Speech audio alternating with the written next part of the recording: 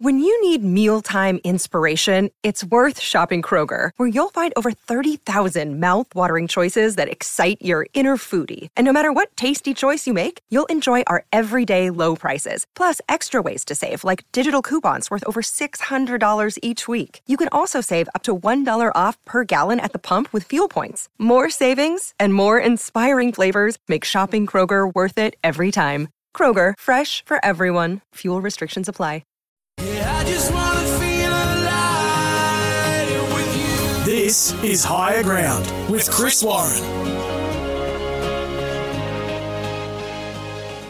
And a very good evening, folks, and welcome to another edition of Higher Ground. Monday, the 21st of February, 3 weeks and counting until the start of the new NRL season. Chris Warren with you for the next few hours as we sink our teeth into all the big issues of the day. Thanks for your company here at SEN's Late Night Sports Bar. So pull up a stool, grab yourself a drink, make yourself nice and comfortable. And please, as always, feel free to join the conversation.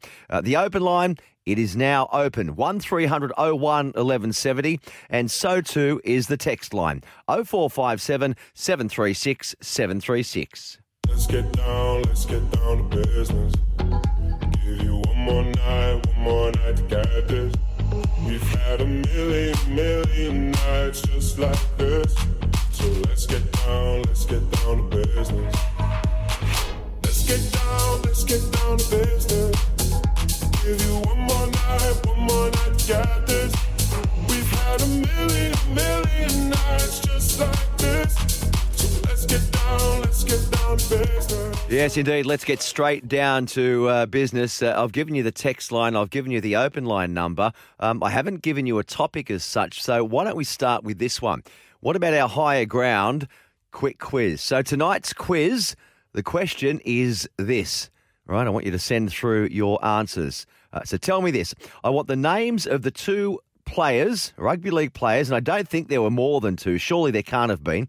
But the two players from the weekend's pre-season trials who are third-generation players. So by that I mean their father played first grade rugby league, and so too did their grandfather. All right, send them through. 0457 736 736. So, yeah, great to be back in the Higher Ground Sports Bar. A heap of NRL chat over the next few hours, and rightly so, hey? And I think one theme from the weekend's trials was that, the sons of guns. Now they're spread so heavily across all 16 teams, really. And one of them is on the back page of the Daily Telegraph today. The headline reads, New Model MG. Of course, referring to Boom Panthers youngster Maverick Geyer, the son of the original MG, Penrith, New South Wales, Kangaroos hard man, Mark MG Geyer. But the headline actually, I was thinking about this, it could have read this, MG Mark III. Mav's uncle is Melbourne Storm legend Matty Geyer. Yes, also an MG. But then you delve a little bit deeper, and the headline could also have read this, the next gen MGs. Because it wasn't just Mark Geyer's young bloke, Maverick, playing his first senior game, but it was also a first taste of senior football on the weekend for Matty Geyer's son, Cole. I'm sure I'm right. We'll chat to Matty Geyer a bit later on, hopefully. Now, he got a taste of the action for Melbourne Storm against the Warriors on the weekend, and I'm pleased to say, Matty will join us tonight on the show. I'm also going to chat to Queensland great Steve Renouf as we continue our regular Higher Ground segment, Queenslander. So I look forward to chatting to the Pearl for the first time in 2022. And Sharkies fans, well, tune in. Tonight it's your team in focus as we continue our club-by-club preview ahead of the new NRL season. And that trial match between the Knights and the Dogs, that has just wrapped up, so I'll get you up to speed on what happened at McDonald Jones Stadium. We'll also wrap up the endless summer of cricket. Now that the T20 series is done and dusted, Andrew Menzel from Cricket Unfiltered will join us a bit later on to pour over all of the events of the past few months. I mean, there's been so many storylines, haven't there? Just you shake your head. And most of them were off-field issues, or at least many of them were. And I guess from a news point of view, it's cricket's been the game that has just kept on giving in terms of headlines. So in November, Aussie captain Tim Paine, he stepped down over a sexting scandal, which happened many years earlier. Pat Cummins was elevated to the Plum leadership role, becoming I think it was our 47th Test captain. And he's done a remarkable job, hasn't he, Pat Cummins, in his first few months at the helm. But there were a lot of us scratching our heads about Steve Smith being appointed to, the vice-captaincy role. They were saying he's okay to, reassume a leadership role after what happened in South Africa, but not just the C next to his name, only the VC. And we then went on to, beat New Zealand in the final to win our first ever T20 World Cup after a very shaky start to the tournament. Then the Ashes rolled around. We smashed the Poms like 4-0. A record-breaking innings by Travis Head at the Gabba, scoring a century in 85 balls. These are some of the storylines. And then probably the one that steals them all, Scott Boland, the 32-year-old taking 6 for 7 off 4 overs on debut at the MCG. Now, through all this, we had the murmurs, didn't we, of disharmony in the camp. They were being heard in the background. And the louder these murmurs seemed to grow, well, the less chance it appeared that Justin Langer would retain his position as head coach. And we know what happened. It's all history. Cricket Australia gives itself another black eye or an uppercut. And they offer JL a 6-month contract extension for his efforts. Thank you. We'll give you this. And on it goes. Now, Langer says, stuff you, I'm out of here. Cummins comes clean that he and his players did actually want a new coach.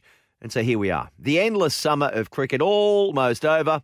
And before you know it, the team will be in Pakistan for that test series over there for the first time in 24 years. So the summer of cricket here might be over, but it is certainly going to roll on, and we've got stacks of cricket to come over the next 12 months. But most of tonight's show will be around about rugby league, so please feel free to get involved. That open line number 1300 01 1170.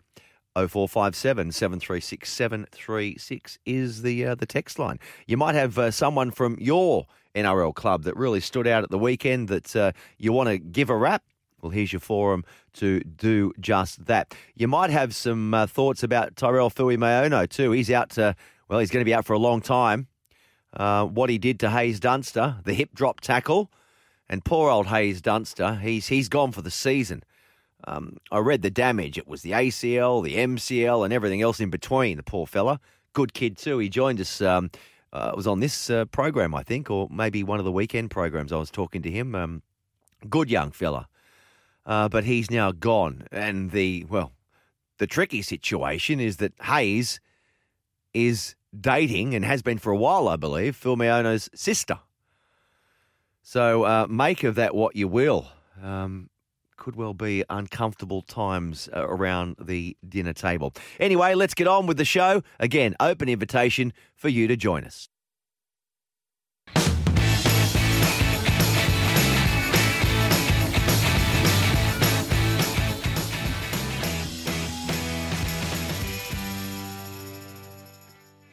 Are you going to be my girl? Great to be back. Great to be back in the seat with the Mad Russian. We're on a bit of a delay there. No, now we're all good. I'm sure we're all good now. Get involved. 0457 736 736. So I've thrown that question out there at you. The big quiz tonight.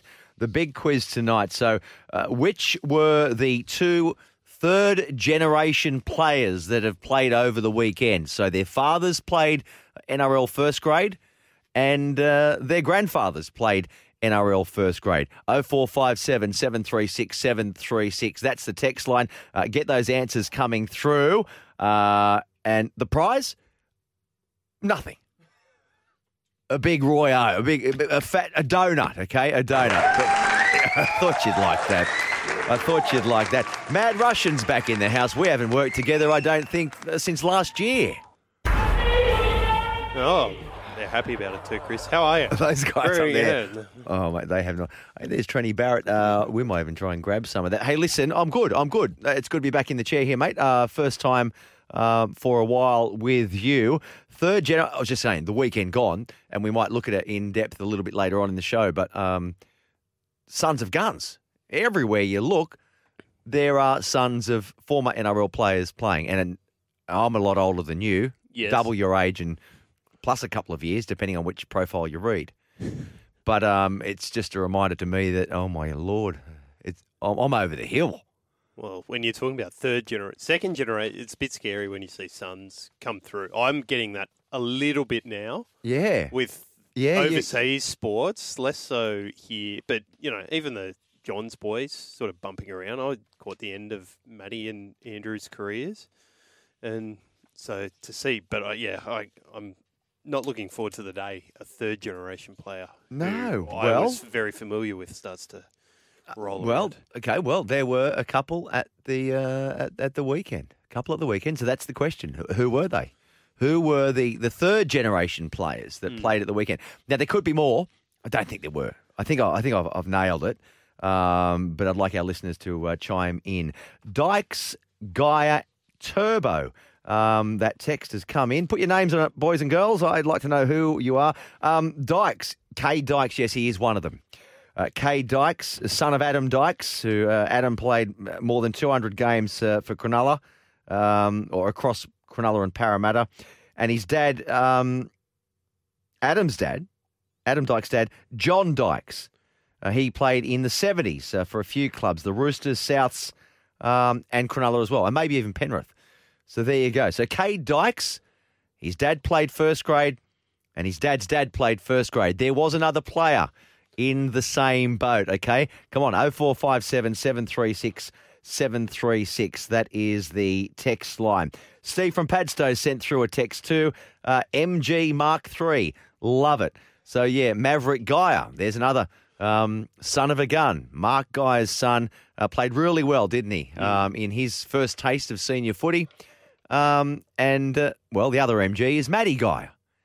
And Matty Gaia's son also made his top flight debut. Well, not NRL, but taste of top flight. That sort of flew under the radar a little bit. I think it did. Matty's son I think it there did as well. It's quite bizarre. Both the MGs, Matt Gaia and Mark Gaia, both their boys had their first taste of senior footy. One with Penrith and one with Melbourne Storm. We'll talk to Matty later on. He tells me he's going to be out walking the dog somewhere. Weird, isn't it? Walking the dog late at night. Are there a lot of? No, I'm a after dinner dog walker. No, I can see that. A little bit late. You've watched what you want to on TV, and the dog still needs to be walked. Oh yeah, I've never done. I've never been a nocturnal dog walker, if that's the right way. No, it's not for me. Your dog's probably asleep. My dog's going. No, my dog Malcolm. My dog's name's Malcolm. Right? Yeah. He's nut. He's going nuts. The Storms. He hates thunder. Yeah. Hates lightning. I should play him some of that Queen. Yeah, a little bit of that. See how he likes that. So he'll jump the fence and he'll grow 6 foot to jump over the fence when it's thunder and light. I'm telling you. And Cracker Knight hates that too. So I had to leave him in because the house is empty. I've left the doors open, so he's probably up on my bed. He's probably in the kitchen making himself a dinner. I forgot to feed him too. Now, that game tonight, don't start ringing RSPCA or everything, as if you haven't forgot to feed your dog. Well, he's not wasting away, is he? No, he'll be fine. Toolman said, how did his Bulldogs get on tonight? Well, it's finished not that long ago, 16-all. 16-all was the score there at McDonald Jones Stadium. So 3 tries apiece. The Knights got out to a 12-0 lead, and the Doggies came back into it. So 16-all. 2 of the trials have ended all square. We'll elaborate on that a bit later for you, Toolman. All righty, stay with us. This is Higher Ground, and up next we are going to head north and talk to Queensland's, my favourite banana bender, Steve Renouf. Well, have we got that Queenslander theme song? Have we got that sitting around anywhere? Because we're about to go north of the border, my friends. Where is Sydney? That's in Queensland. Silver Fiji? That's in Queensland. Where is Bowraville? That's in Queensland. Queensland's everywhere. Queensland's everywhere. Yeah, it certainly is, and it's my great pleasure to welcome one of my favourite. I tell you what, no, not one of. You are my favourite Queenslander, Steve Renouf. Thanks for joining us, my friend. Thanks, Chris. Thanks, mate. I appreciate that. I haven't spoken to you for a while. How's your summer been? Mate, it's been good. Had a good break, and we're obviously getting excited for the rugby league to be back. But no, it's been pretty good. What about yourself? No, all good. I can't complain. Well, I can, but no one will listen. Hey, listen, I should point out to our listeners too, this great segment, this award-winning segment, Queenslander on Higher Ground, and this is edition one of it. It's proudly brought to us by your charity, Deadly Choices. How's your work going there? Well, what's the latest? Yeah, mate, we're just going through our launches with our partners, but the big thing is obviously we're still driving 715 health checks through our clinics, and we're launching as we speak day by day our new Deadly Choices shirts, obviously with our NRL, AFL partners, and that's been going. That always rolls on really well, and that's what we sort of pride ourselves on. For those that don't know Deadly Choices, Steve, just give us a bit more about that. Yeah, so we start as a preventative health program. This is probably going back 11 and a half years ago now, and we got the Institute for Urban Indigenous Health. We've got 20 medical centres up here in southeast Queensland, but Deadly Choices itself is community engagement to engage Aboriginal and Torres Strait Islander people to encourage them through message to come and get their 715 health check in our clinics. But we're starting to get a national footprint. We're in other states, and it's just around preventative health to get our mob in to do health checks. Yeah, no, good. And I know you do a lot of great work with there. And I point out that we don't pay Steve to do this, but he does it through Deadly Choices, and we like to give them as much exposure as we can. Going back last weekend too, the Indigenous and Maori All-Stars game, it was a raging success. Did you get to see much of that? No, I did, mate. I sat down and had a wine and watched that, and it was good, mate. It was I just loved the build up. Obviously they were all restricted with community engagement, being in Sydney and with COVID, obviously. And but when you speak to the players, we've got ambassadors who are playing in those games, and it means so much to them. And that's when I sort of think as a I'm 52 this year, and I didn't get the opportunity to play in one of those games, how special it is. So to speak to them and just to hear what it means to them, and that's the New Zealand side as well, not just the Australian Indigenous team, or the Indigenous side. It was I love watching it. It gives me goosebumps every time I watch it. Yeah, me too. Me too. Okay, 1970 baby, you as well, like me, huh? Very good. Yeah, are we the same? Are you not September, are you? No, I'm in June, 8th of June. Okay, all right. I'm a Gemini. You're a couple of months older than me. Again, I say, depending on what profile you read. Righto, footy stuff this year. We had the trial matches, and that match tonight, again, just wrapping that up, 16-all between the Knights and the Bulldogs up there in Newcastle. There was another drawn game over the weekend. That was between the Titans and the Broncos. Titans skipped out to a handy lead, but Brisbane, I think they were 26-8 at one point. Brisbane pegged them back at the end. Whether it was the Titans taking their foot off the gas, I'm not sure. Brisbane, and that's the club closest, dearest to your heart. I know you're good mates with Kevy Walters. I guess the conundrum, or the biggest decision they've got to make, is who wears the number 6 alongside Adam Reynolds. And it would seem, maybe, I don't know, is Billy Walters at the head of the queue? Look, I don't know if Billy's at the head of the queue, and I'll be very, very honest here. I know prior to Billy coming, and Kevy would not be making any decision, without seeing what he sees in front of him. But I know there's a big rat for Albert Kelly up here. And look, in the off season, I spent a bit of time doing Deadly Choices vaccination clinics, in Mount Isa and Rocky, and here in Brizzy. And we had some of the Bronco players there, young boys, and they all rate Albert Kelly. They love what he brings to that team. And look, he had a limited time there. I think he had injury, but they really love what he brings, and he's got that maturity, and they love his natural style of and actually giving really good quality ball. So my tip, this is solely my own personal opinion, I think it'll be Albert Kelly. Well, and that probably is a nicer balance, yin and yang, with Adam Reynolds, who's your stable playmaker, and then you've got a player that's a bit more off the cuff, whereas Billy's probably a little bit more structured. Anyway, we'll wait and see, but it's good that they've got some options up there. Talking of Billy Walters and we're talking about other sons of guns is a current theme through this show and the weekend. Jaden Campbell, hey, big year ahead for him, I'm sure. Absolutely. He's just like his dad, an absolute freak, you know what I mean? Just, he can create something from nothing. And so I really, that last year I really enjoyed watching him and his time on the footy field. Obviously that's the sort of footy I appreciate. But, just this young kid coming through, he's got a lot of pressure, obviously being, Preston's son, but he just shirks that off. He goes out there and plays his game. And, the good thing is the Titans will let him do that early. Sometimes a young kid can be tied up around the team structure, but it's nearly like they gave him a free rein. If you see something, you play with it, you go for it, and I think that's how you play Jaden Campbell. The Cowboys then, Steve, and we pretty much focus on things happening up there in Queensland, and then next year, if we're still going around, you and me, I mean, we're getting old, aren't we? Long in the tooth.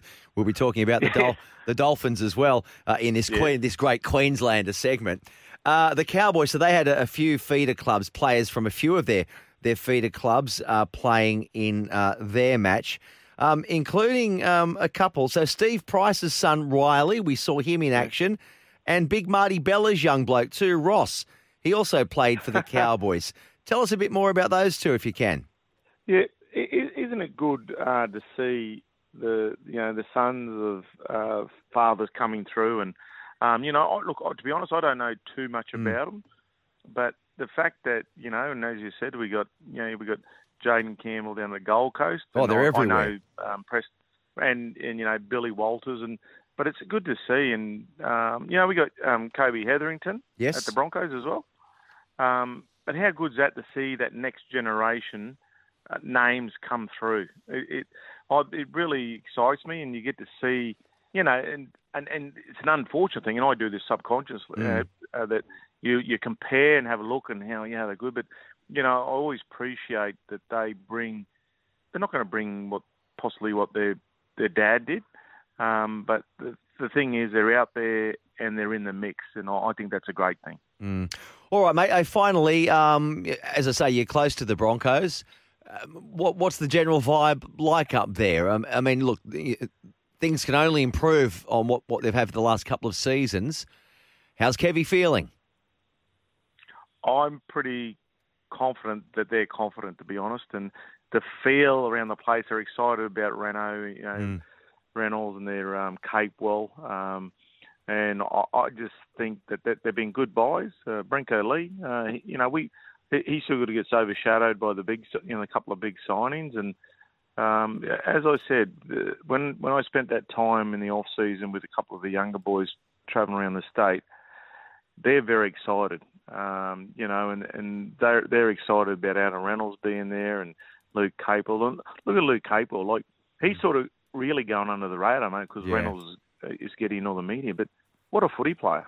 We just remember how good he is, and it's going to make a big difference to this team. And you know what, Chris? The big thing is for us, we've got a leader now. We've got leaders, and I think they're two good leaders. Yeah, fantastic. All right, mate. Hey, good to catch up, Stevie. I appreciate you jumping on the line, mate, and we'll try and do it each and every Monday if we can. If we can't, we'll miss a couple of weeks, whatever. Good to stay in touch with you. All thanks to Deadly Choices. Take care, mate. No worries, mate. Have a good one.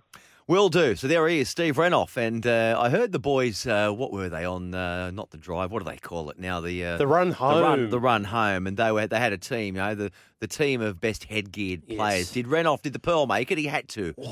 I hope he did. I'll have to double check that one. No, he's my fave. He's my fave headgeared player.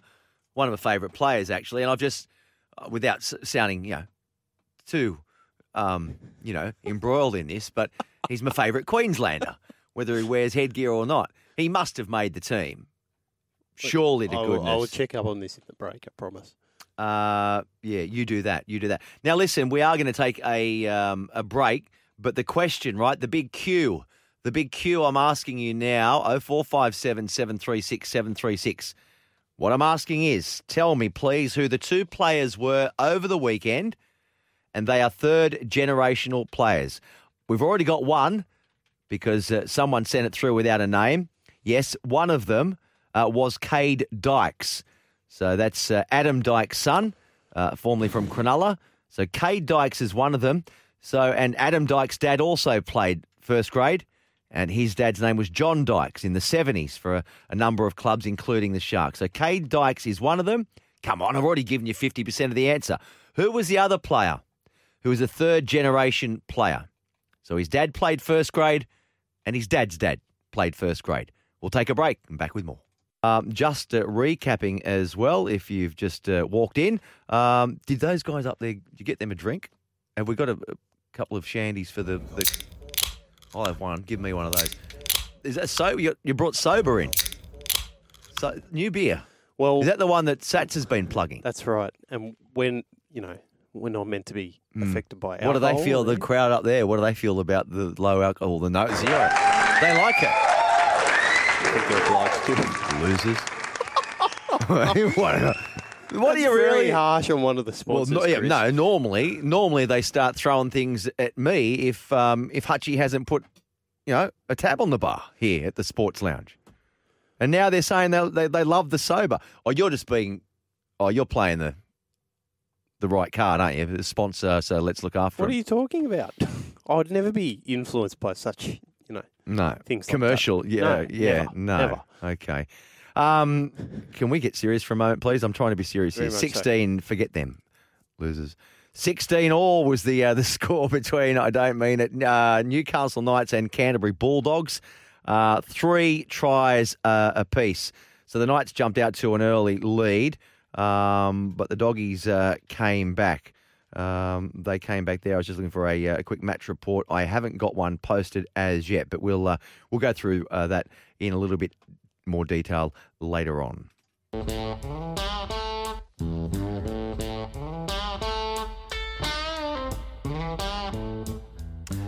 Yeah, well, everywhere we look, there are now sons of guns stamping their own marks on the greatest game of all. It's an unwanted reminder, as I've said, for those of us who started loving the game in the 70s, 80s and 90s of just how bloody old we're getting. At the same time, it's wonderful to see so many young fellas, I guess in one sense, following in their father's footsteps, while at the same time stepping out of their father's shadows and onto their own rugby league journey. So I thought let's look at just some of the sons of guns who were on show over the weekend. And there were a few of them at Leichhardt for the doubleheader on Friday. Lachlan Lamb for the Roosters, his dad Adrian, well, he's a Roosters legend. Albert Hopewadi, son of John, playing his first game for Canberra. In the second game, Hopper's former club Manly played the West Tigers, and young half Jamie Humphries was given a taste of the action. His dad, Stephen, is the current Manly boss and played himself in the 80s at Balmain. There were no less than 5 or maybe even 6 sons of guns playing for Melbourne Storm. Yep, 5 or 6, and that was against the Warriors. Cooper Johns, son of our very own Matty Johns. Bronson Garlick, son of Sean, yes, he of Garlow's Pies. Tyron Wishart, son of Rod. Cole Geyer, son of Matty Geyer, and also Jonah Pezzett. His dad Troy played in the 90s for the Crushers for a few years and then at Parramatta. And Remus Smith as well, don't forget him. He's the son of Tyron Smith. You could just about add a new Storm recruit, Nick Meaney, too. And his granddad, Dennis, played for Manly and Wests for over a decade. That was through the 50s and 60s. And, of course, Bailey Sirenen, the son of Cyrano, and these days he lines up for the Warriors. South Sydney turned out a team of rookies in their loss to the Cowboys, among them young Jed Cartwright, son of Panthers premiership winning prop John, And the Cowboys, well, they had a couple of familiar kids on the block too, including Maroons legend Steve Price's son, Riley, and Martin Bella's son, Ross.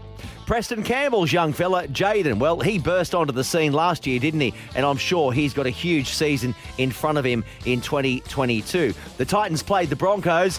Billy Walters, Kevy's young bloke, looks to maybe have the jump on the others as first choice 5'8" to partner Adam Reynolds in round one. Also in the Broncos side, their lock, Kobe Hetherington. His old man, Jason, well, he has one of the driest sense of humours on the planet.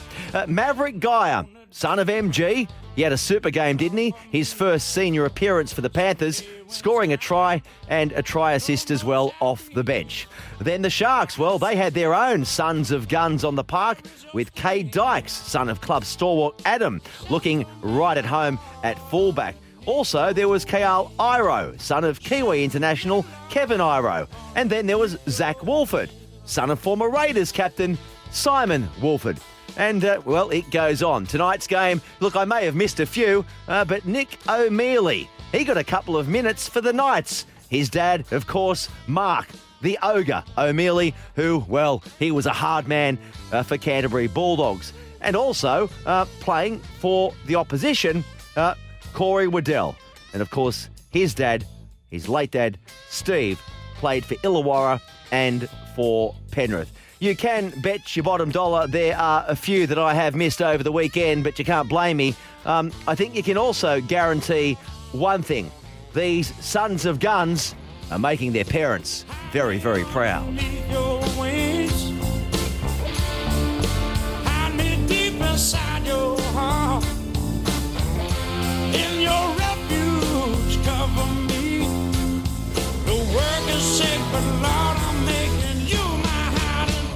On the day you call for me someday. Well, welcome back to Higher Ground. And over the weekend, I mean, we've already spoken about it at length, haven't we? So many sons of guns, we're calling them, were playing. And some of them were playing for the very first time. As I say, on the back page of the Daily Telegraph today, Maverick Geyer, he was all over the page. And many news outlets are picking up on this. It's another MG.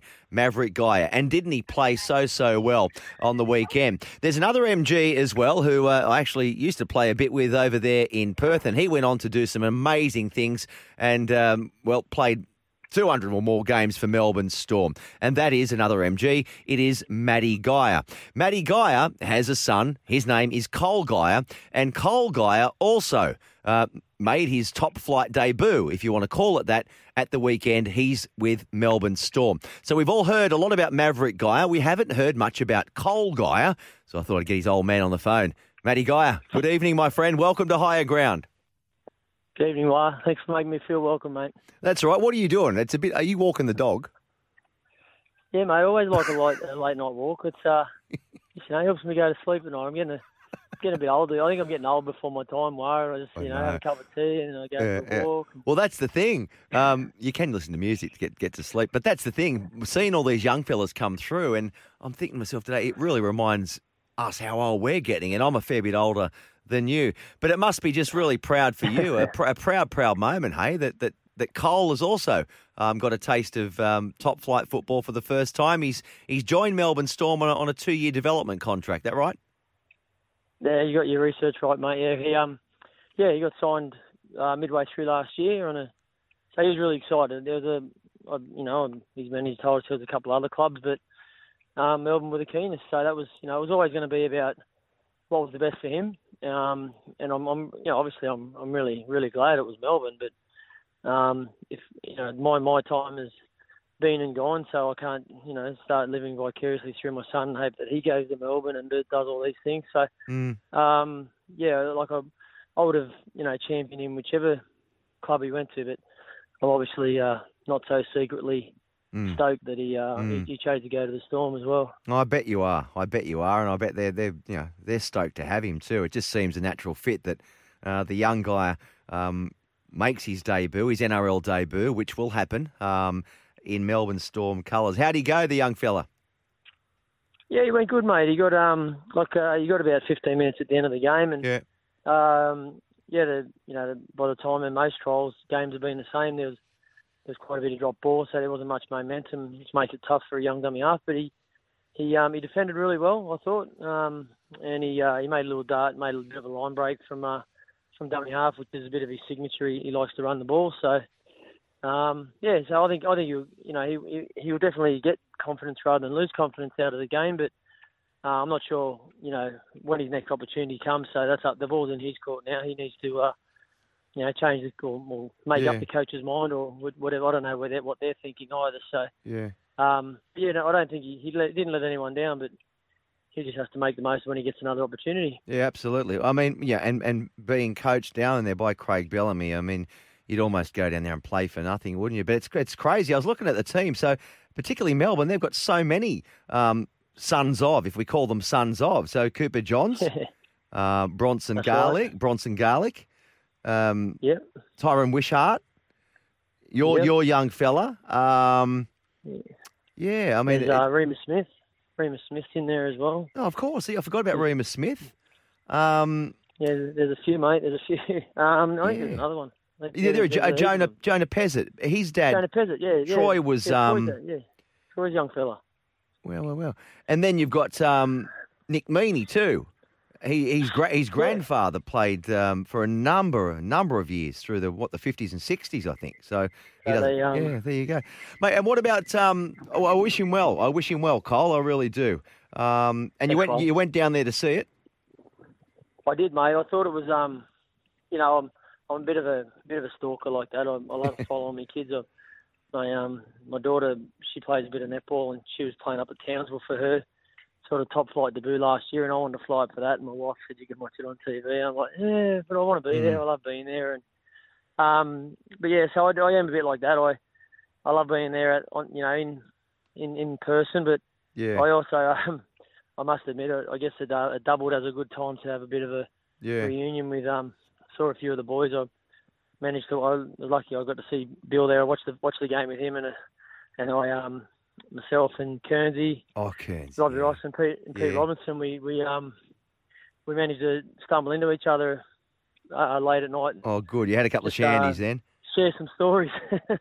Nice. Well, long way to go. If you don't have a shandy. Hey, listen, Mav, you must be really proud of Mark's young fella too, and he's a really softly spoken sort of fella. I was trying to get in touch with him a couple of weeks ago when it was announced, he signed the contract, part of that development squad there, I think it was, and he said, Chris, I'd love to chat to you. I just want to have a chat to Ivan Cleary first, coach, and he's come back to me really politely. Ivan doesn't think it's a great idea, me. I haven't even played yet. I said, no dramas at all. He's a real humble fella, isn't he? But my goodness, he's got a big frame on him. His style's a fair bit like MG's. Yeah, mate. He's put a lot of size on in this pre-season. This last 12 months, he's just exploded. And even when I saw him on the screen, I was like, oh, geez, Navy's really got some. He looks like a young man now. And mate, I tell you what, he's like everyone's saying. Even Brandy was saying on the coverage. He actually loves to talk, but he's a great kid. He's a great kid, mate. Whatever football he gets, he's fantastic. But he'll be a success in life no matter what, because he's just a really good human being. And I know the Storm are chasing him, and I thought that would have been pretty cool too. Yeah. The two cousins, mate. It would have been another story. But oh wow, well, you never know. My input to that was I hadn't seen Maverick play a lot of football, so you have to take your scout's advice on that. But I can tell you that he's a fantastic human being. So, and that's obviously a big thing for the Melbourne Storm. They like to have that sort of that stamp of approval. So he's a great kid. He's got a lot of personality. He's forever smiling. Yeah. So he'll and his footy did the talking on the weekend. He was given a really good opportunity, and he took it. So I'm really happy for him. You and Big Bro Mark, you've both got a couple of boys. So it must be really proud, I imagine, for both of you to see them coming through. No expectations that they'd follow in your footsteps, but the fact that they have, I don't know. How does that feel? Oh, mate, it's great, mate. But mate, like you're saying, at the start, how proud of him I'm. And it's the same as any parent. I'm really proud of all my, my boys. My other boys, Nash, he's just about to finish university, and mate, he's really getting his life together. He's really determined. He works hard. He trains hard. He's got 1,000 friends, and he's really grown into a good young man. My daughter's doing great, and I know Mark's the same. He's living the dream. He's got his small business out there in Penrith, doing great, and he's working with his family. So, they're those little successes that you just hold on to, and the fact that our boys can, achieve in their dream, and it's just that it's more public, so other people become interested in it. But, I'm just as proud as all my children. But, my son being an accountant, or my daughter being a teacher and a budding netballer, they're not as newsworthy. But, very proud. But, it's difficult. It's also that's, I suppose I can speak from experience that, being, the next MG, which, the headlines are for Mavi at the moment. It's, it can be a shoulder, it can be a burden at times as well. But I was lucky, because I never thought I'd actually have a football career. So I sort of just sailed under that radar a little bit, and then by the time I actually did, I loved it. I'm proud that I'm Mark Guy's brother, and absolutely, and love the fact. So I didn't get it as much, but I just hope we can just give these boys some time and let them evolve and develop themselves. But it's going to be hard, as I said, especially with Mavi, the way he blasted on the scene yesterday. You I didn't realise. So you were the little MG, and now Mav is the little MG, the new MG on the block. So can I just ask you this, mate? And you head off there and get the dog back home safely. Out of your boy Cole and MG's boy Mav, sort of when did you first think that they might get to the top level?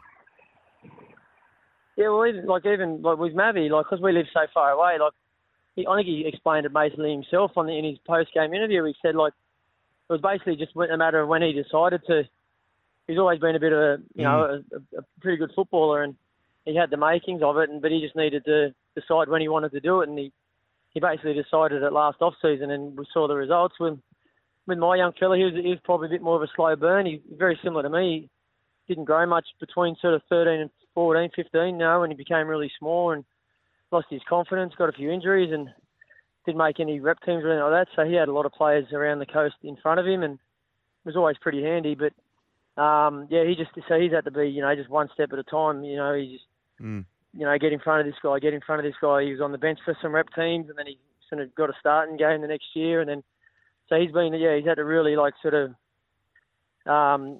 that long road. And last year when he was 18. Turning 19 a couple of years ago, he played local A grade, and that was the turning point. I think he just got his newfound confidence playing against men, and he got playing at Currumbin, and he got the Player of the Year, and won a bunch of awards. And I think from there he really hasn't looked back. He feels comfortable playing men now. He's been playing them for 3 years. He hasn't gone up to a and played any cup or anything like that, but he's he has been playing against men for a couple of years now. So obviously the size and all that doesn't so much intimidating, but I'm sure the speed and the speed of the game and the physiques, the hardness of the bodies, and that was quite new for him on the weekend.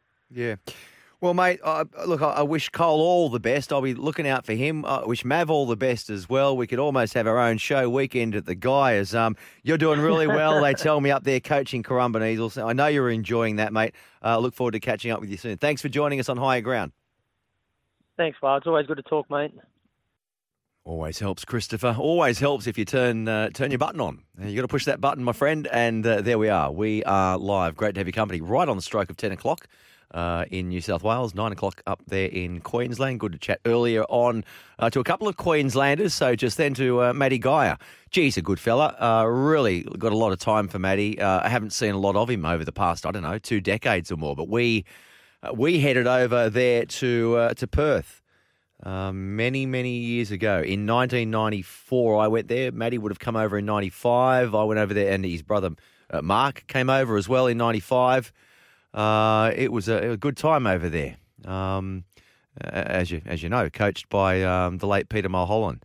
But Matty, as he said then, he didn't ever think he was going to play first grade, yet alone to go on and reach the heights that he did. But he's just such a grounded person. They're a really good family, the guys, and nice to see more guys coming through. Generation next. Now, I was just going to bring you up to speed to what happened up there in Newcastle. With 16-all draw was the end result. 16-all draw. So a handful of the new boys for Canterbury were on show. Newcastle, they pretty much fielded, I think it's pretty close to their full-strength team. So I'm just looking, there's Momasia, Jake Clifford, and Young. Scorers there. 3 tries a piece. Matt Duffy, new doggy, he scored 2.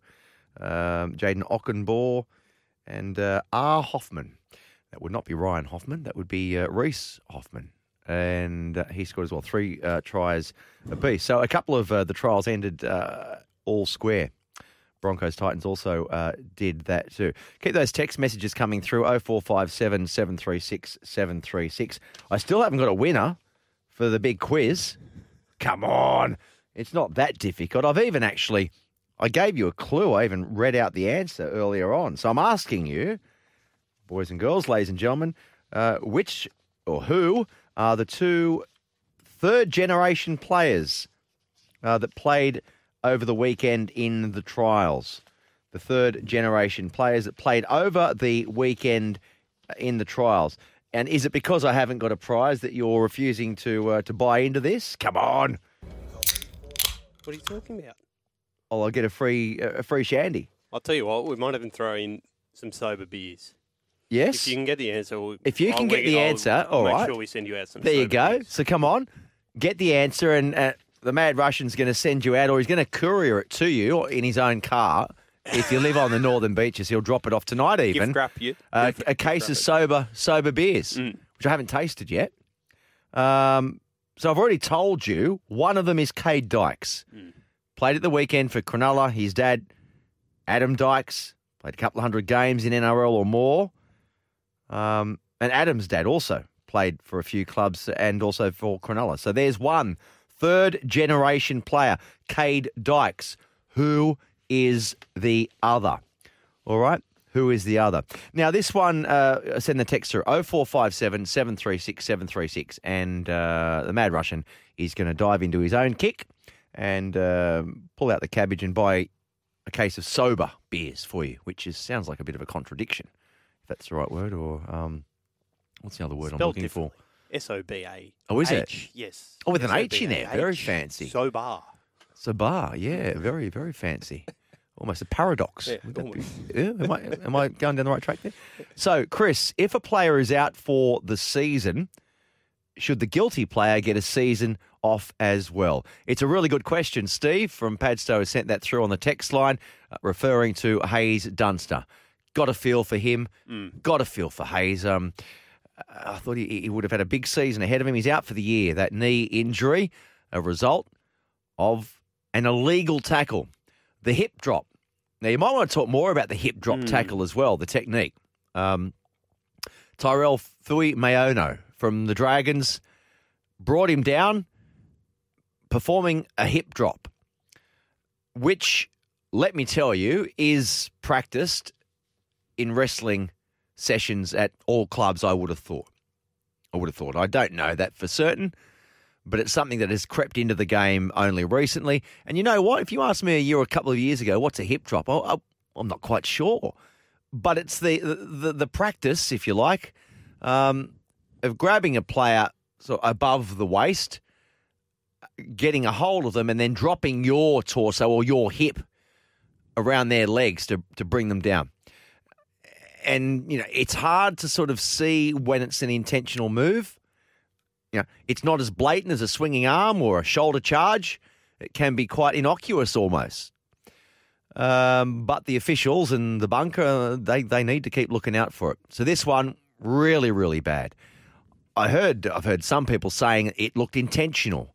Well, I don't know about that. I don't really think in this modern age any player goes out there intentionally to maim another player, particularly when they're your prospective brother-in-law well, I might be putting the cart before the horse there, but Hayes Dunster is going out with Tyrell's sister, and I'm led to believe they have been for a while, and they're pretty serious.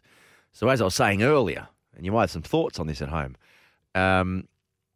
it could be quite uncomfortable around the dinner table. Yeah? But good question, Steve.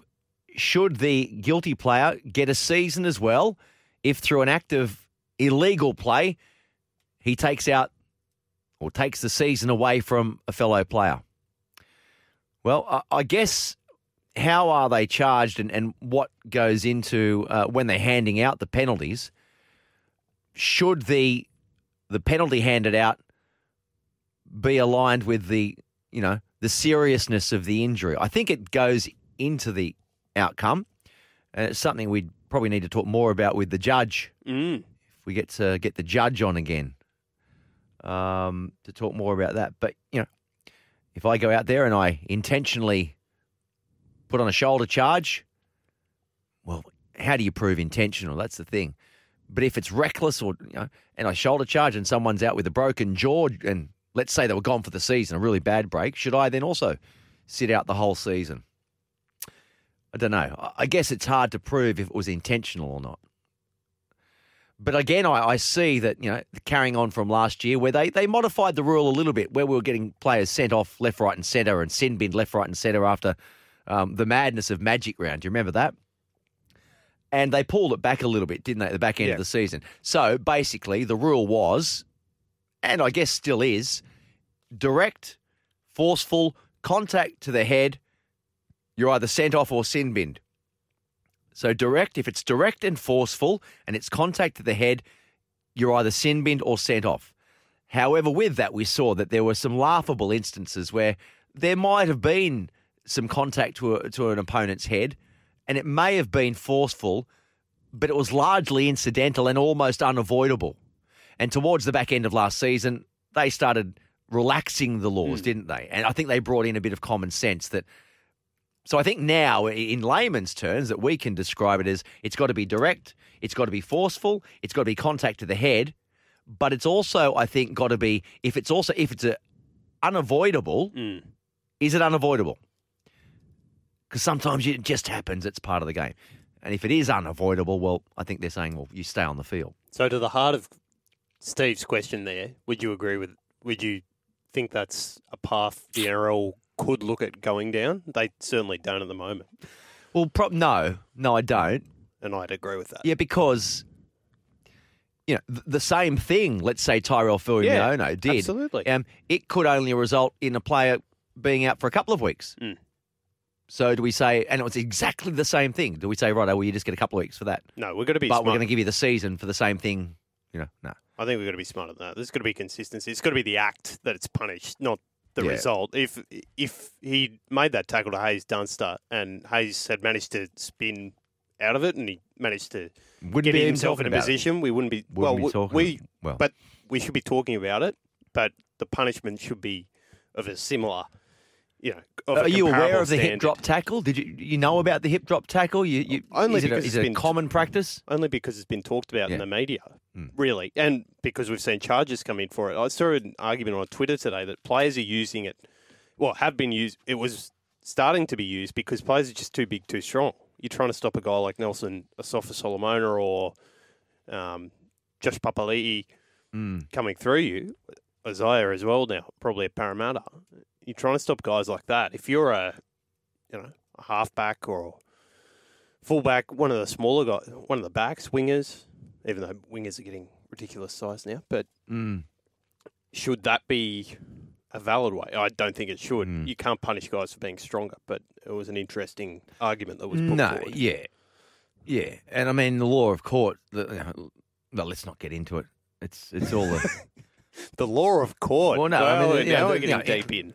If we, in court, do they hand out how long you spend in jail based on the, based on the seriousness of your offence, but intent is taken into consideration, and the result is taken into consideration as well. But it's not the defining factor. You see, intent. Did he actually mean to maim Hayes? And I doubt. No, I doubt that was the case. No. Yeah. That big quiz question too, by the way, looking for the third generation players that played over the weekend, i.e. their dads played first grade and their dad's dad played first grade. Okay? Who are they? Keep them coming through. 0457 736 736. One of them is Cade Dykes. The other, I am not going to reveal just yet, but you need to put your names on the text messages because if you get it right, you're going to get a case of sober beer. But if your name's not on there, you're not. This one, here it is. Sorry, mate. Shauno from Como. He says, firstly, real beer, please, if I am right. So He's real beer, Shauno. Oh, we've got some sober out there that you don't have to pay for. That's right. It's free beer. That's the best kind. Yeah. Okay. He wants it real, though. So if he gets it right, don't worry. He says Iro. So... he played, didn't he? Is it Kale Iro? Is that how you pronounce it? Kale? Yep. So he played for the Sharkies, and he is the son of Kiwi international Kevin Iro. Played for Manly. But I don't think Kevin Iro's father played first grade. No. But have you got one of those sound effects? Because that's where any good. No, sorry, I don't want to put you on the spot. 300 truck, but a really good panel up. Yay! Now you're getting the hang of this. He's just patting me. Thank you. So Iro, Shauno from Como. No, but keep them coming through. I've got the answer right here in front of me, and I made up this question myself because I was just doing some research into. We'll have to get a sting going for this. Nice intro. For the big Q? Absolutely. The big Q. Are you happy with the big? You happy with the big Q? Big Q. Just make it one. Make it difficult. Make it 2, 3 listeners, parts. I'll throw it out to our listeners. Yeah. What do they want it to be called? Yeah. Our quiz question. We'll do it on a Monday night, right? Yep, Monday nights. And we'll try and lock it in. We'll try and sort some prizes. Yeah, we can do it. So you and I don't have to dig into the skyrocket. I mean, that's just ridiculous. We managed to get a message from Elton last year, so we can. That was nice. That was a Rocket Man. Well, that's very nice. Are we going to be doing Rocket Man again 2022? Absolutely. I think so. Most prestigious award in the NRL. Absolutely. Coming up. Absolutely. And what does the winner receive of Rocket Man? Well, we've got to find the trophy. I've got to go to the mint and get another trophy made up now. Well, the bronze statue of Elton First holding one's his gone. holding his balls. Nathan Cleary's got it. Nathan got it. Yeah, that's right. Remember the grand final? Yeah, I do. Oh, that's right. The countback. Yeah, it was almost like the judges sort of rorted the system to string out the voting processes for as long as they could. Well, to the grand it means final it goes right down to the grand final. So what did we do? We had double points, didn't we, for playoff games, and then triple points for grand final. That's right. I like terrific system. I like the way that worked out. It all went down to the last day of the season. Cracking system. Toolman still listening. He would not be onto the sobers, Toolman. So I think he'd donate the prize back because he's a half-pint, functioning alcoholic, I think. Fair play to him. Huh? Fair play to him. Oh, so do I. I reckon if you can get your job done and still be knocking back a dozen of Bundies every night, if you can still function as a father and a husband and a breadwinner, good, as you say, good luck to him. Turley, what's he said? Why? Is it Dykes? Yeah, no, I told you it was. He's one of them. Cade Dykes is one of the third-generation players. He says only a guess Hoffman, the third-generation players. No, don't think so. You're talking Reece Hoffman? Well, let me look into that. I don't think so. So you haven't got it right now. All right, we are going to take a quick break. This is Higher Ground. It's 10:15 here in Sydney, so 9:15 up there in Brisbane. Keep those text messages coming through. 0457 736 736 if you want to pick up the dog and bone and have your say. Well, you can do that too. 1300 01 1170. Yes, it is indeed. Sean from Como and all the others that sent text messages through. I will get to them as soon as I can, so keep them coming through. 0457 736 736. And that big question, the big Q, who were the two players at the weekend who were third-generation players? And look, there may be more than two. I don't think there was, all right? One is Dykes. Who was the other one? 0457 736 736. Rocky, good evening to you, mate, my friend. Where's Rocky from? The Central Coast? Yeah, Gosford Way. A regular listener to us. Chris, fantastic to see the pictures from Leichhardt Oval today of the Big O, Olsen Filipina's funeral. One of the greats and a man who broke down barriers will never be forgotten. Rest in power, the great man. Thank you, Rocky. Lovely text, mate. And I'm sure our listeners all share those sentiments as well. I didn't know him. I obviously saw him because I started watching footy in the late 70s. I started playing footy when I was about 1974. But Olsen, I remember him as a very big man. Big legs, a big heart, but tree trunk legs. And I reckon Olsen, God bless him, he'd probably give Choppy Close a fair run for his money in terms of circumference of those quadriceps. But a lovely fella and taken way too soon. So again, to the Filipina family, our condolences and thoughts certainly with you. Thank you for that, Rocky. Right, well, there's been a fair bit of news about in recent weeks. One of them too, also out today, as reported by I think Adam Pengilly in the Sydney Morning Herald about a windfall for NRL players. We'll touch on that shortly too. There's about another $11 million in bonuses to be shared out to the players. Are they not paid? Are they not paid enough already? So now they're going to dish out 11 mil between them, which represents, I think, a 4% immediate pay rise to all of you. So for someone on a mill like Tommy Turbs, what's that, 40,000? There you go, put that in the bank. Well, remember they took the pay cut, Chris, during the COVID pandemic as well. Okay. So that windfall is being returned to them. It is their money. I'm just envious. If you think about it that way. Envious? Jealous? What's there? Envious and jealous? What's the difference? Is one okay? Similar. Envy. No, envy is one of the 7 deadly sins. So it shouldn't be envious. The negative connotations, I think, would be the only Jealous? Jealousy is a normal human emotion, I think. Yes, absolutely. I'm certainly jealous. Any single young man would know those feelings. What's happened over the summer? I've moved in. How's it going? That's right. So I've moved in. So you're shacked up. We're about 7 weeks in to living together. Oh, I thought you meant something else. Nearly 7 weeks into term. No. Nearly tore each other's throats out in the first couple of weeks, but it's all been uphill since then. Now you're tearing each other's clothes off. Hey? I love it. Your words, not mine. I love it. So you were nearly tearing each other's throats out, and now you're busy tearing each other's clothes. That's beautiful stuff. Yeah, exactly. That's lovely. Oh, to be 23 again. Now, sorry, where was I going with that? Right, so NRL players, $11 million windfall. Isn't it good when you pull up, you pull on a pair of jeans and you find a $20 cash in your pocket that you didn't know you had? That's exactly what's happened here. Isn't that a great feeling? Absolutely. Oh, it happened to me a few days ago.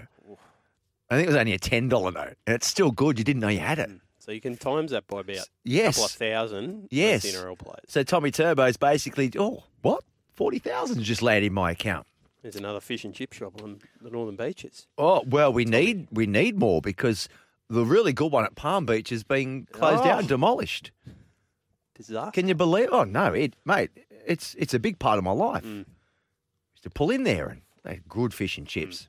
Anyway, where was I going? Right, Money. Now, what about a transfer system? So what we've heard recently, and, Penrith have been very vocal in their thoughts about players being poached from them, and on the back of Isaiah Katoa being taken away from the club to go to Redcliffe. But, and Brian Fletcher spoke this morning about that. We might play his interview a bit later on. So if you want to stick around and listen to that, Fletch was on with Matty White, right? So basically, Penrith, we have invested a lot of time in this kid. We've invested money in this kid. And that's what our pathway system is all about, to generate our homegrown products. But you can't have your cake and eat it too, because so strong and rich is the Penrith pathway system that they have got too many bloody pieces in the pyramid. Too many players. So Isaiah Katoa can't see a path forward because it's blocked. He's a half, right? Playmaker. Can't find a way through. Right? So where does he go? Is he going to bide his time for a number of years until just an opportunity comes up? Well, no, he's not. So suddenly a player that Penrith has produced needs to go elsewhere for an opportunity. I can totally understand it from the player's point of view.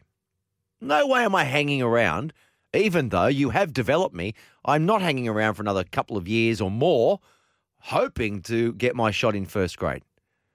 But I can also understand from Penrith's point of view as well, the fact that, let's say they've been nurturing this player from a 13-year-old or a 14-year-old, which I know they do. And it might be a 5-6 year pathway for them, which I know it is. And someone else then, takes the spoils.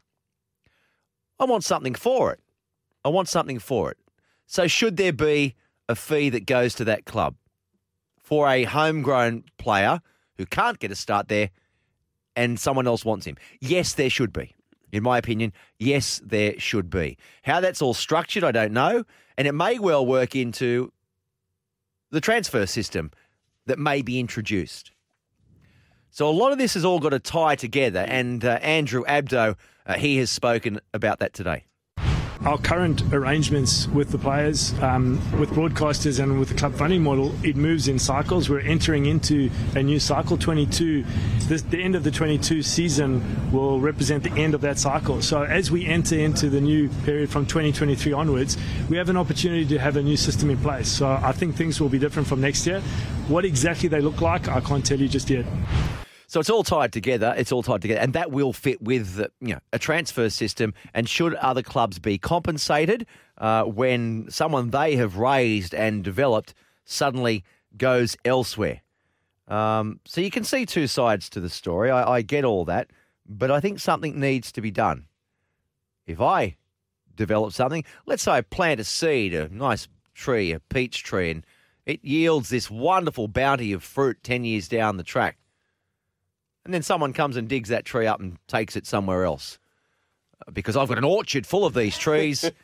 You get my point. Daniel from Prairie Wood, nice text. So he says, "G'day, Chris. Regarding the Isaiah Katoa signing by the Dolphins, I think it's a bit rich for the Panthers to cry foul over the fact that they've lost a junior. We're talking about an NRL club that has approximately 9,000 juniors in its ecosystem of its district and satellite academies.